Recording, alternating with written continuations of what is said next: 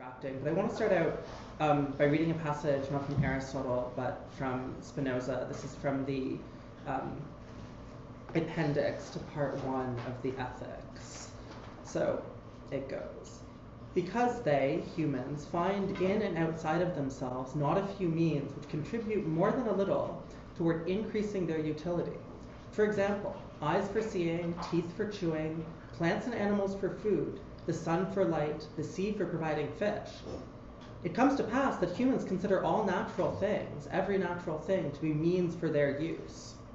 And because they know that these means were found by them, but not made by them, they hold this to be grounds for believing that there is someone else or something else who made them for their use. For when they consider things as means, they're unable to believe that these same things were self-generated, and from these means, which they're accustomed to make for themselves, they conclude that there is some guide or guides of nature, gifted with human freedom, who has attended to all things and has made all things for human use. So I'm not going to go in too much to what that's about, but I kind of want to keep that kind of as a starting point. And I think that Aristotle and Spinoza are not necessarily kind of typical kind of thinkers that tend to be thought of in the same breath, except as kind of in opposition to one another. And Spinoza certainly kind of in recent years has become something of an inspiration and a kind of historical touchstone for thinking about the environment, including thinking about non-human animals. But in some sense, kind of one of the kind of implicit theses of what I want to argue is that there is a kind of surprising affinity, at least between certain aspects of their views. Okay, so moving kind of straight into Aristotle, it's a kind of basic presupposition or starting point of what I'm working through and what I want to say today, that Aristotle has a view according to which certain beings have greater or lesser degrees of value, that they can be compared in some kind of normative or evaluative sense. Indeed, a kind of ranking of natural organisms is not only possible, it's not only conceptually coherent, but for a full understanding of the natural world, for a full cosmology, it's actually essential. This raises a question, and it's an open question. It's sort of the one that's going to be the initial point of entry into this. And I have an argument elsewhere for the fact that Aristotle does have such a ranking. I mean, he speaks in many passages about the fact that certain beings are more or less perfect, more or less good. There's some controversy about what grounds that, but for now I want to take it as kind of granted. And I can talk in the question period, in the discussion period, about what the kind of conceptual foundations of that natural hierarchy are. But right now, taking that as a presupposition, what I want to ask is what ethical consequences, what normative consequences a cosmological or natural hierarchy has. And what I want to argue is that despite the claim that certain beings, certain natural organisms are better than others, and that there is this ranking in the cosmos, a instrumental view of the natural world can't be straightforwardly derived from that. This notion that certain species are higher or lower doesn't entail or even necessarily ground a view on which the lower species exist for or even can be exploited as instruments for the benefit of the higher ones. Now, of course, things are going to be, I'm going to talk about how these come apart. But the basic overall thesis, the first thing I want to argue for, is that the kind of natural hierarchy that exists in Aristotle is non-instrumental, and in fact, what I'm going to argue eventually is that it's compatible with fairly strict limits on interspecies exploitation and the exploitation of non-human nature generally. So that's kind of the negative thesis. This is a view that these kind of things come apart, that the hierarchical view of the world and an instrumental view of the world can be separated from one another. That, of course, doesn't entail anything about what sort of normative obligations humans might stand in to the rest of the natural world. It's a purely negative thesis. So once I argue for that, I want to suggest ways in which Aristotle's other aspects of Aristotle's work might generate a critical stance toward the exploitation of non-human nature. And this is going to be found not in the natural philosophy or even the discussion of natural beings that we're going to talk about in the Politics, but in Aristotle's account of human virtue, and more specifically human pleasure. And there what we're going to find is there's a emphasis on moderation and not using things to excess that, if not directly, then seems to lend a kind of conceptual credence to limits on excessive consumption generally, and also excessive consumption of non-human natural resources, including non-human animals, and also including, in some sense, non-animal organisms, and kind of perhaps even the biosphere moving a little bit further. So before kind of diving into the kind of textual analysis and the argument, I want to say a little bit about the kind of methodology here, because as I mentioned, I mean, this is kind of a textually, historically based paper, but the two sorts of inquiries that I've mentioned, first this negative argument that Aristotle's kind of cosmological, hierarchical cosmology doesn't directly entail kind of a normative view, is quite separate, quite conceptually distinct from any kind of normative consequences that, I'm arguing the germs of which at least can be found in Aristotle.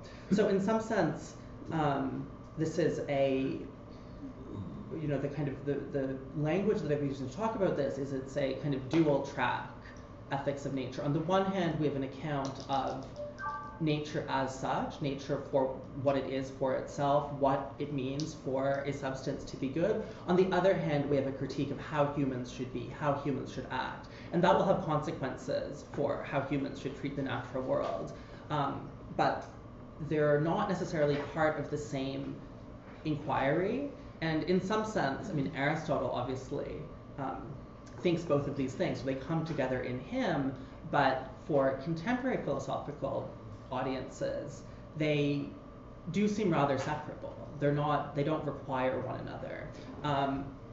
In some sense, this seems like a kind of gap in Aristotelian thinking, that the critique of excessive human consumption, of possibly eating animals, possibly of environmental destruction, doesn't really have anything to do with the objects of that exploitation itself. It's purely with reference to us and what is good for us. This is a kind of criticism that gets launched against kind of certain contemporary so-called anthropocentric accounts of environmental ethics to this day. And that's kind of, I'm gonna basically leave that out there. At the end, I'm going to say a few words about why, rather than a defect of Aristotle's theory, there might actually be something powerful about this kind of doubled, this dual track, as I call it, ethical view. Okay, so without any further ado, I'm going to dive right into talking about the first passage on your handout, which is, I think that for thinking about Aristotle, certainly for thinking about Aristotle's view of the relationship between humans and non-human animals in a practical sense, but also I think for thinking about humans, the ethical consequences of humans' place in the natural world more generally. This is sort of like the passage that kind of has to be addressed. And sorry? Oh yeah, what do I need to do? Okay, sorry. Yes. I think you all have it, but it's the first one up there. This is the same thing that you all have. Okay, so and what Aristotle is doing in this chunk of text that I'm going to talk about for a little while, which is from the first book of the Politics, seems completely opposite from what I've just been saying. He's saying precisely, not just that humans do use animals and plants for their benefit and derive some kind of value from the exploitation of such beings, but that the very nature of those beings is explained with reference to the benefit which they provide for humans, for us. So this is obviously kind of quite contrary to what I've been saying. What I want to argue is, I don't want to speculate about why Aristotle might have said this. I mean, typically, the way that people explain this, because I think there's a lot of people have thought that this seems very out of place for Aristotle, and indeed is really the one place where he tries to ground a notion of human consumption in a kind of in the quote-unquote natural order of things. Typically, this is explained by saying something like, Aristotle here is kind of just giving a kind of preliminary account of what most people think, and this doesn't really have to do with what his considered position is. It is true that Aristotle often does give kind of, he lists or kind of articulates alternate and kind of popular conceptions or previous philosophical conceptions of the issues under discussion before going on to kind of figure out what's valuable in those and what isn't, and kind of reject parts and develop his own view. The problem with that line here is that he doesn't really go on to talk about the relationship, the ethical relationship between humans and non-human nature in the politics, so it's not clear what kind of role as a kind of the kind of in the ancient philosophical literature, it's the kind of term is that it's kind of laying out the phenomena as they're popularly conceived. I mean, in a very anachronistic, you might think of it as kind of like a literature review at the beginning of a social sciences paper, where like you're saying all the stuff. So he doesn't go on to really use this in that way. He also seems to be presenting an argument for the claim that plants and animals exist for the sake of humans. So it doesn't seem like this is just kind of like a kind of, he's ventriloquizing someone else's or some kind of general way of thinking. What I'm going to argue is that this is incompatible with Aristotle's more considered views of how nature and natural substances work. And I'm kind of going to leave out speculation as to why that might be. I mean, it may be that this is kind of like a residue from some earlier period, whatever. I'm not going to talk about that. I am going to say that there's a tension between these, and this is really out of keeping with the Aristotelian worldview more generally. Okay, in order to do that, obviously we need to look more closely at the passage itself. So I'm going to do that. Let me read out the passage and kind of pause for emphasis on the sections that are kind of going to be particularly important, so you can follow along. Such property, namely natural beings, appears given by nature itself to all, both immediately after they're first born and when they are mature. And indeed, in generation, some of the animals provide so much food that's enough until the offspring are able to provide for themselves. For example, the vermiparous or the oviparous ones. But the viviparous ones have food for their offsprings in themselves until a certain point, called milk. Thus, it's similarly clear that one ought to suppose that, once they're born, plants exist for the sake of animals, and the other animals for the sake of humans, the tame ones to eat and use, and most, if not all, of the wild ones for the sake of food and other benefits, so that clothes and other useful things come from them. If, then, nature never makes anything incomplete or in vain, it's necessary to suppose that nature has made all of them for the sake of human beings. So the key section here, this is all dealing with, it's taking food, nutrition, as a kind of case study for property. The key claim is this notion looking at the original source of food, the viviparous, this is animals that give live birth, so mammals, have food for their offsprings in themselves until a certain point called milk. And then he moves on to say that thus it's similarly clear, and one ought to suppose,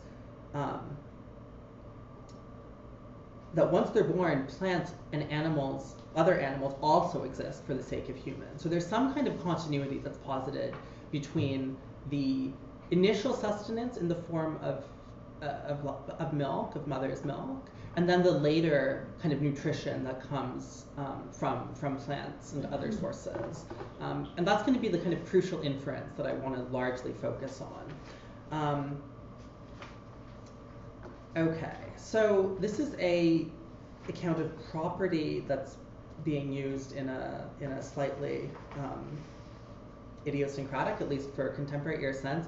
Basically, property is the kind of being used in a very general sense for that which belongs to people, and he's trying to argue for a naturalness for certain kinds of human property more generally. So he's trying to locate this as a kind of clear-cut case in which property, namely food sources, are natural, and then he's going to use that to argue for a certain class of human property in the more conventional sense that similarly exists by nature.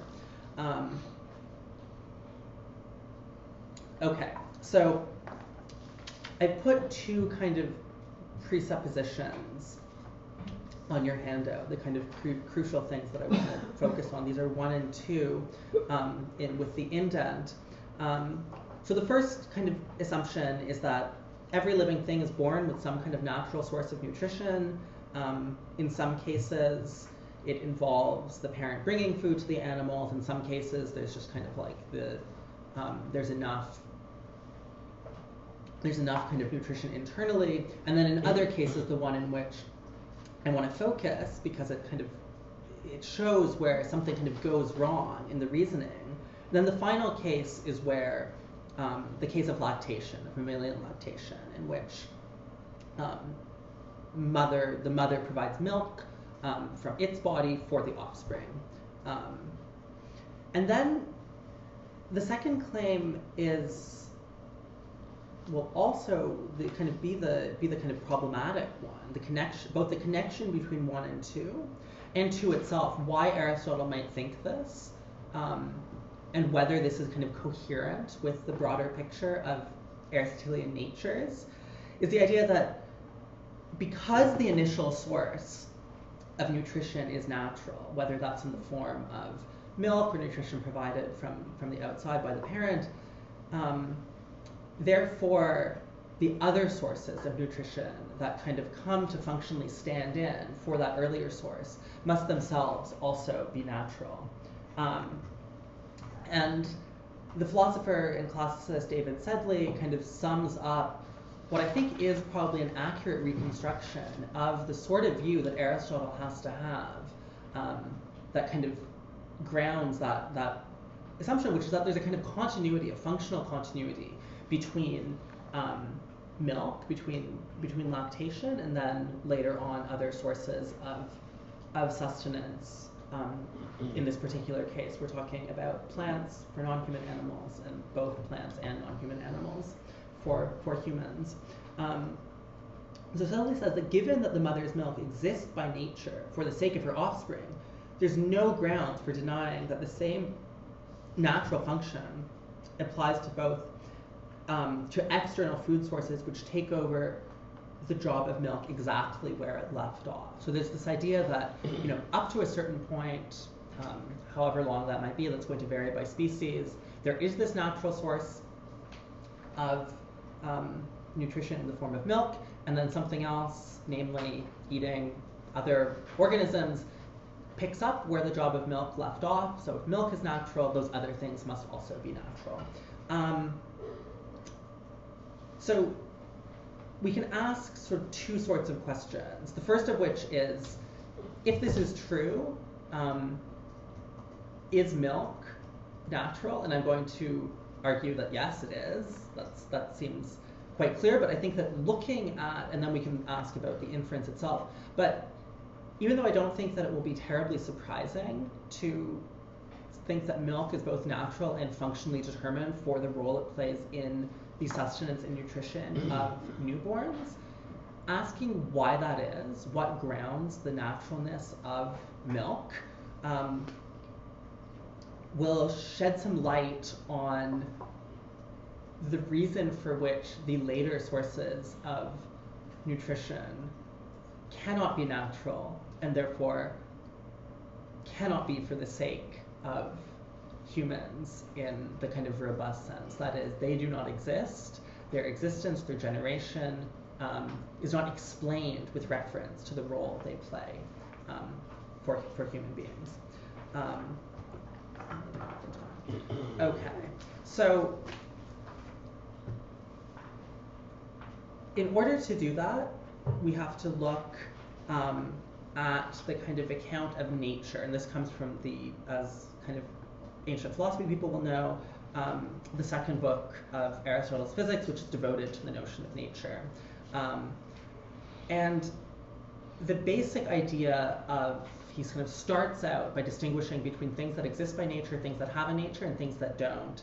And the way that he does that, the way that Aristotle does that, is by distinguishing things that have what he calls a principle of motion and stationariness in themselves and things that don't. And he does this kind of so he gives this theoretical principle and then he enumerates things. So, for example, plants and animals have kind of a internal principle of growth and generation.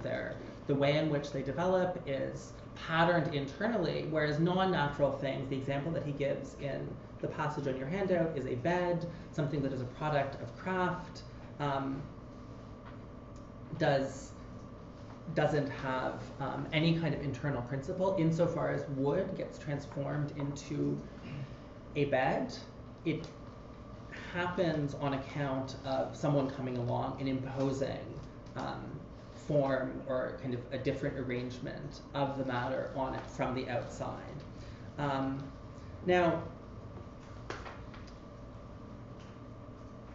the question then is whether milk initially and then other sources of food satisfy that notion of being natural. And then we can ask, once we have that on the table, whether there's a kind of teleological relationship between other organisms and human beings, whether the natures of those organisms is constituted such as to exist for their sake. Okay, so in the case of milk, it seems understood as kind of playing a functional role for infant human nutrition or for infant mammalian nutrition. It seems quite clear that that nutritive function is kind of part of what it means.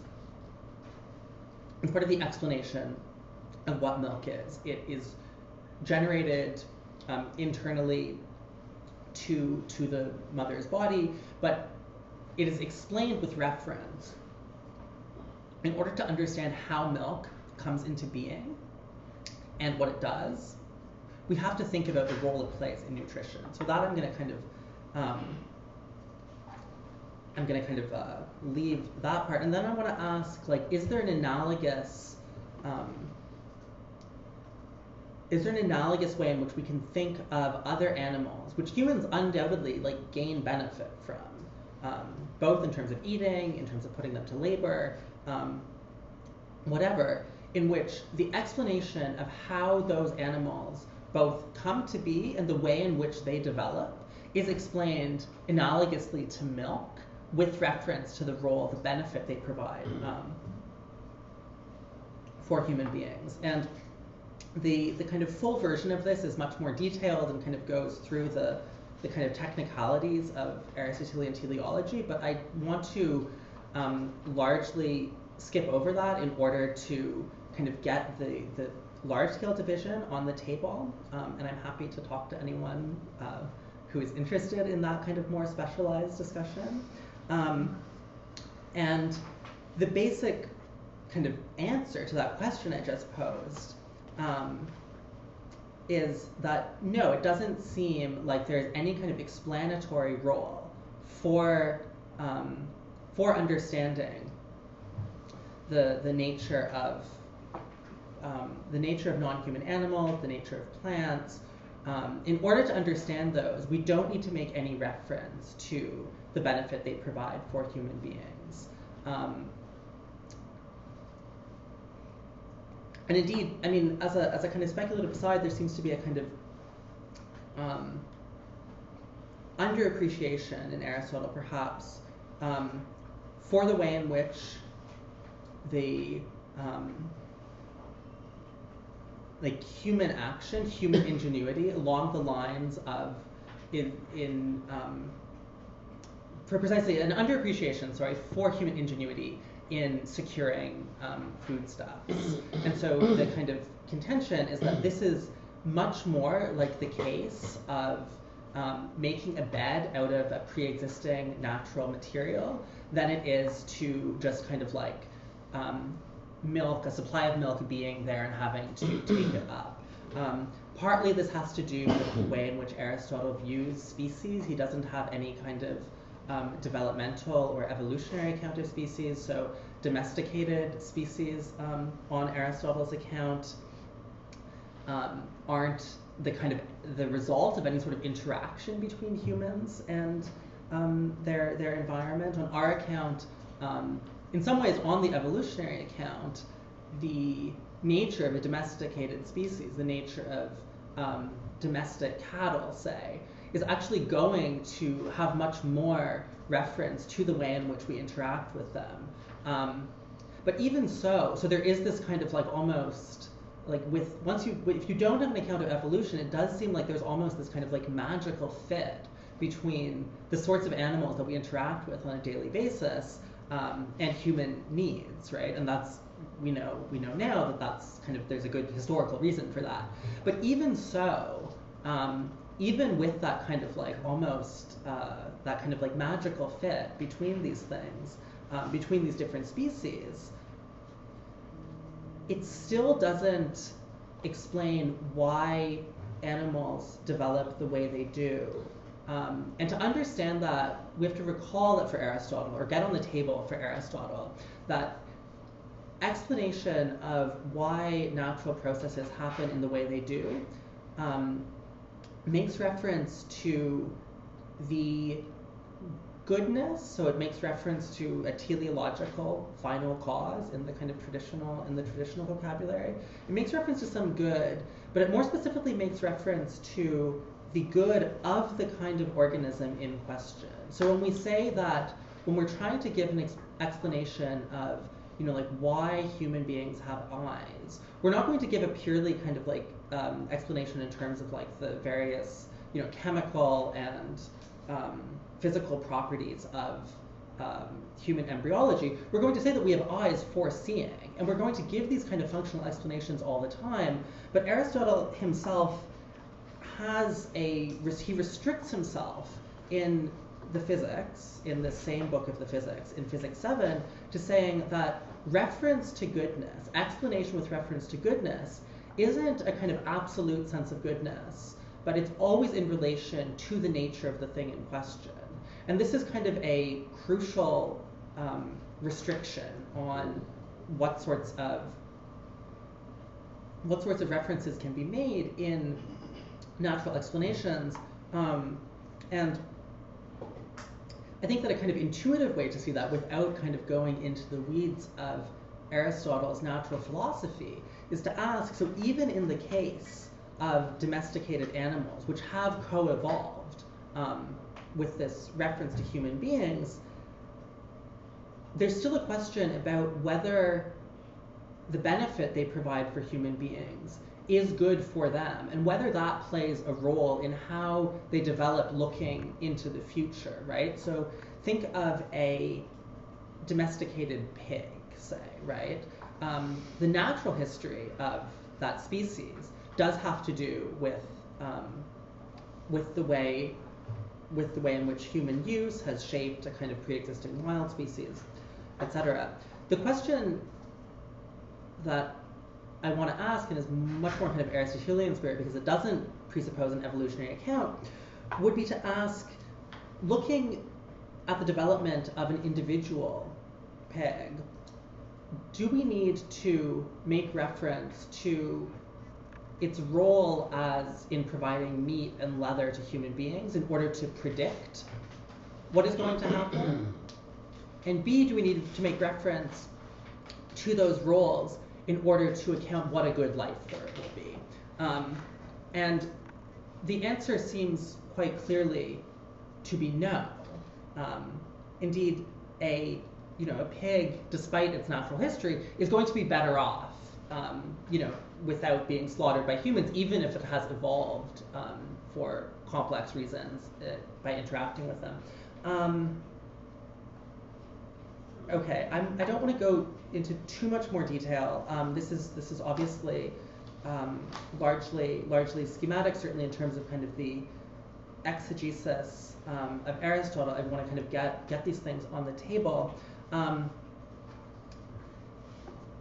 so, I mean, I think that this kind of gives a general sense of the sort of argument that I want to make about the lack of instrumental hierarchy according to Aristotle's considered position in natural philosophy. So I've kind of given a little rundown of certain natural philosophical principles.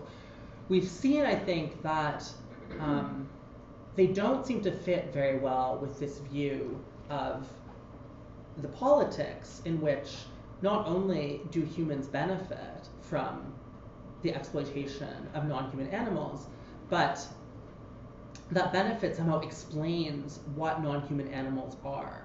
And so my claim is just that on Aristotle's own account of how natural substances work, this cannot be. I said earlier that this is a largely negative thesis, because this doesn't mean the fact that plants and animals, on Aristotle's own considered position, cannot be, as he says, naturally for the sake of human beings, doesn't mean that we shouldn't use them as if they were. The fact that a pig or a cow doesn't have any kind of intrinsic relation to human benefit doesn't mean in itself that we shouldn't use them that way. And there's going to be a clear benefit to it. So this is the kind of, there's a kind of separation between the realm of the natural order of things, if we want to use that terminology, on the one hand, and then our ethical obligations on the other. So this is not going to directly, anything I've been saying, going to ground restrictions or critique of human consumption. Nevertheless, I think there is such a critique of human consumption to be found in Aristotle, and I'm going to spend a little bit less time talking about that, but I want to kind of give an outline, some materials that we can use to generate serious doubts about the kind of unlimited use of non-human natural resources, both animals and other parts of nature. And so this is moving away from what those things are in themselves. This is not going to be grounded in the fact that non-human animals have there's a way in which life can go well or badly for them. Aristotle does think there is, but insofar as there's material for a critique of the way we treat them, it is not going to be located in that account of their good. It's going to be located in an account of what is good for us. And the crucial notions here, is a sort of Aristotelian propensity toward moderation. And of course, Aristotle is kind of famous, perhaps the kind of thing he's most famous for, certainly in his Ethics, is this account of the mean, that the virtuous course is kind of steering between an excess of some, if you're too courageous, it's kind of rash and dangerous. If you're too cowardly, that's not good. And the thing is to kind of have just the right amount. I think that there is a interesting connection to be drawn between the sort of moderation that I have in mind and I want to talk about briefly, and that kind of that kind of moderate path, that middle path. But it's not quite that kind of canonical Aristotelian notion of the mean. Rather, the conceptual resources that I want to draw on in Aristotle come first from, again, the Politics, in fact, from the same section of the Politics in which we saw this argument about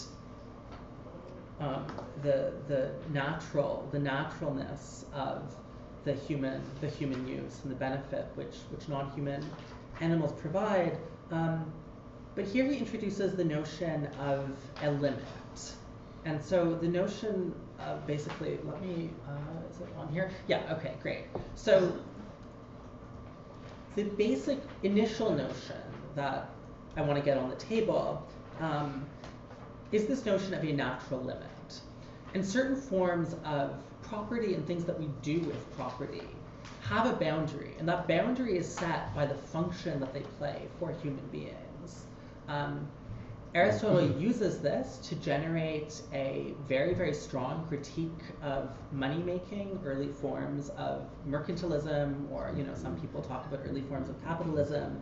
But the idea, and this also kind of echoes certain strains in kind of Marx's thinking about money, but the idea that money, unlike these other forms of human activity, is aimed at the unlimited accumulation of some resource, Aristotle thinks is deeply problematic precisely because it doesn't have a boundary point beyond which it is problematic to go. There is no point at which, if you're thinking merely about quantitative increase in money, you can't go any further. And I think that sort of critique of finance, and I can talk exactly about the kind of details of that, but basically there's a, and this is common in the ancient world, a very, very skeptical attitude toward financial activity reveals a sense in which all activity is bounded by particular aims, and more specifically human activities are bounded by the aims of what a good human life is.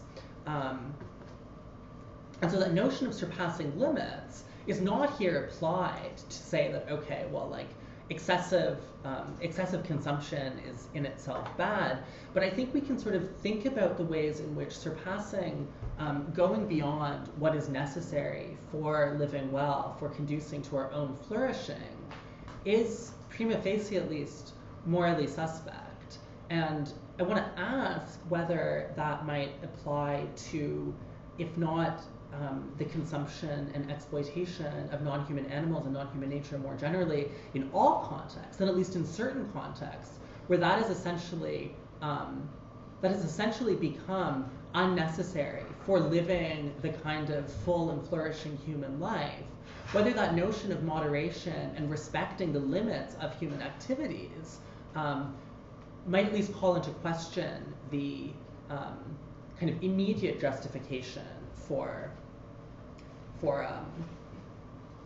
kind of eating animals, say, or for kind of using natural resources to an unlimited extent. And this is, again, grounded in what it means to be a good human. One thing I think that is interesting about this is that it's highly contextually sensitive. What the limit is, what it means to surpass that limit, and kind of end up kind of, in this moment of excess, is going to vary according to the environmental, the climactic, probably the cultural modes of production. So it's not going to say, even if we kind of use this as the inspiration for kind of restricting our consumption of natural resources, it's never going to say that a certain class of natural beings are kind of off the table. It's going to ask in every context, what is necessary for a reasonably good human life, and to what extent do we need to use these things? And so I think that's, rather than a defect, I want to suggest that there is something at least both plausible about that and also attractive about that, because it allows for precisely the kind of sensitivity to geographic, temporal, cultural, climactic variation that seems to often kind of like trip up discourses about the treatment of non-human animals in particular. And I think about the ways in which, kind of, I think probably less so academic thinking, but certainly kind of political campaigns against animal cruelty end up kind of, to some extent, kind of really kind of erasing the kind of real distinctions between the modes in which non-human animals might be used in different contexts. So, I mean, in the Canadian context, certainly kind of like the way in which Indigenous communities and activists, I think, have been very rightly skeptical and highly critical of the way that animal rights organizations focus on the seal hunt, which obviously kind of emerges from a totally different, not only cultural but geographical context, is a kind of case in point that this is something that, you know, maybe really in different times and place necessary, and in other times and place the analogous exploitation of non-human animals is going to look very different. So I think that's actually worth taking seriously as an attractive feature of a kind of environmental and animal ethics.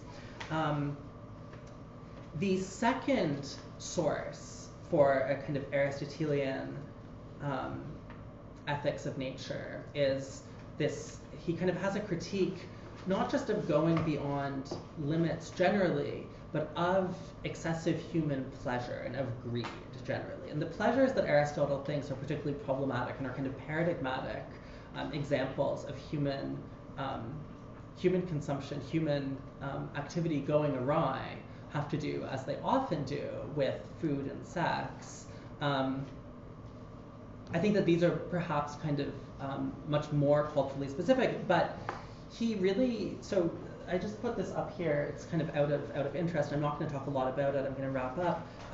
But so the ancient Greek world had, rather than our kind of like two-part division into food and drink, tended to divide what was consumed at meals into like three parts. On the one hand, you have something called cetos, which is kind of basically the stuff that you get 90% of your caloric intake from. It's like bread, porridge, little like oat cakes, maybe some green vegetables, but it's basically kind of like grain-based things.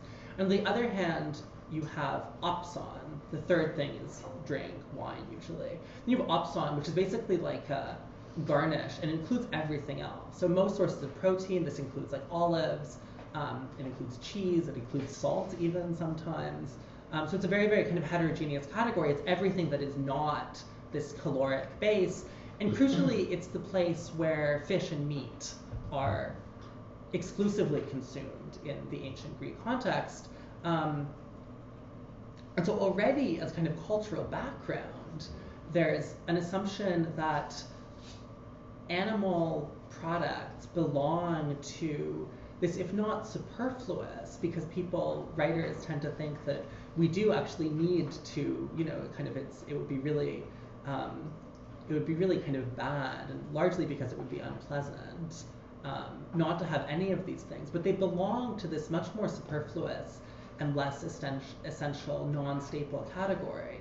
And Aristotle, certainly when he critiques, when he makes a critique of greed and gluttony, is going to talk not just about kind of like overeating and having too much sex, but he's going to talk specifically about eating too much of the second category, too much opson, too much kind of this decorative component, which kind of indirectly ends up saying, you know, eating too much meat, among other things. Now, how far this translates outside of the ancient Greek context, I'm going to leave kind of hanging as a question. I'm going to leave that hanging for two reasons.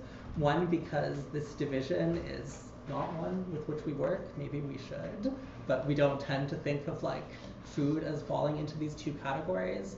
And second, because the critique of kind of, if we want to use the term gluttony, seems like one that is, you know, of Aristotle's ethics are obviously profoundly generative. Whether or not his critique of gluttony as such, as a kind of vicious disposition, is one that we want to adopt. And I haven't really gone into why that's generated, but just I want to leave that as a kind of assertion.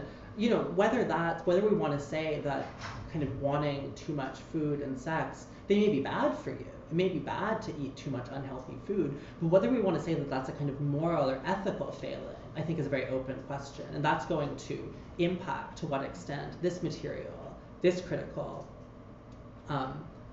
aspect of Aristotle's philosophy is useful to us.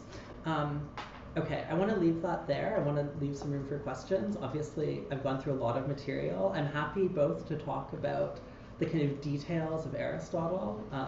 For those of you who know Aristotle well, I'm sure this like feels very, very rushed, and like there's a lot of argumentative stuff I'm skipping over. For those of you that don't know Aristotle well, I hope that it's not kind of like too bewilderingly just like throwing one thing out after another. But yeah, I hope that at least there's a kind of provocation for ethical thinking that we can find in this. And that's really the kind of the overall pitch I'm trying to make, is that there's really interesting material here for thinking about human, non-human relationships, even if it's not something that we're going to kind of take on board entirely, even if these claims are not ones that we're just kind of going to adopt and say that, like, Aristotle tells us how we should treat animals, or Aristotle tells us how we should relate to the natural world more generally. But nonetheless, I do think it kind of raises some really interesting questions in a way that is less familiar than contemporary modes of theorizing. Okay, I'll leave it there.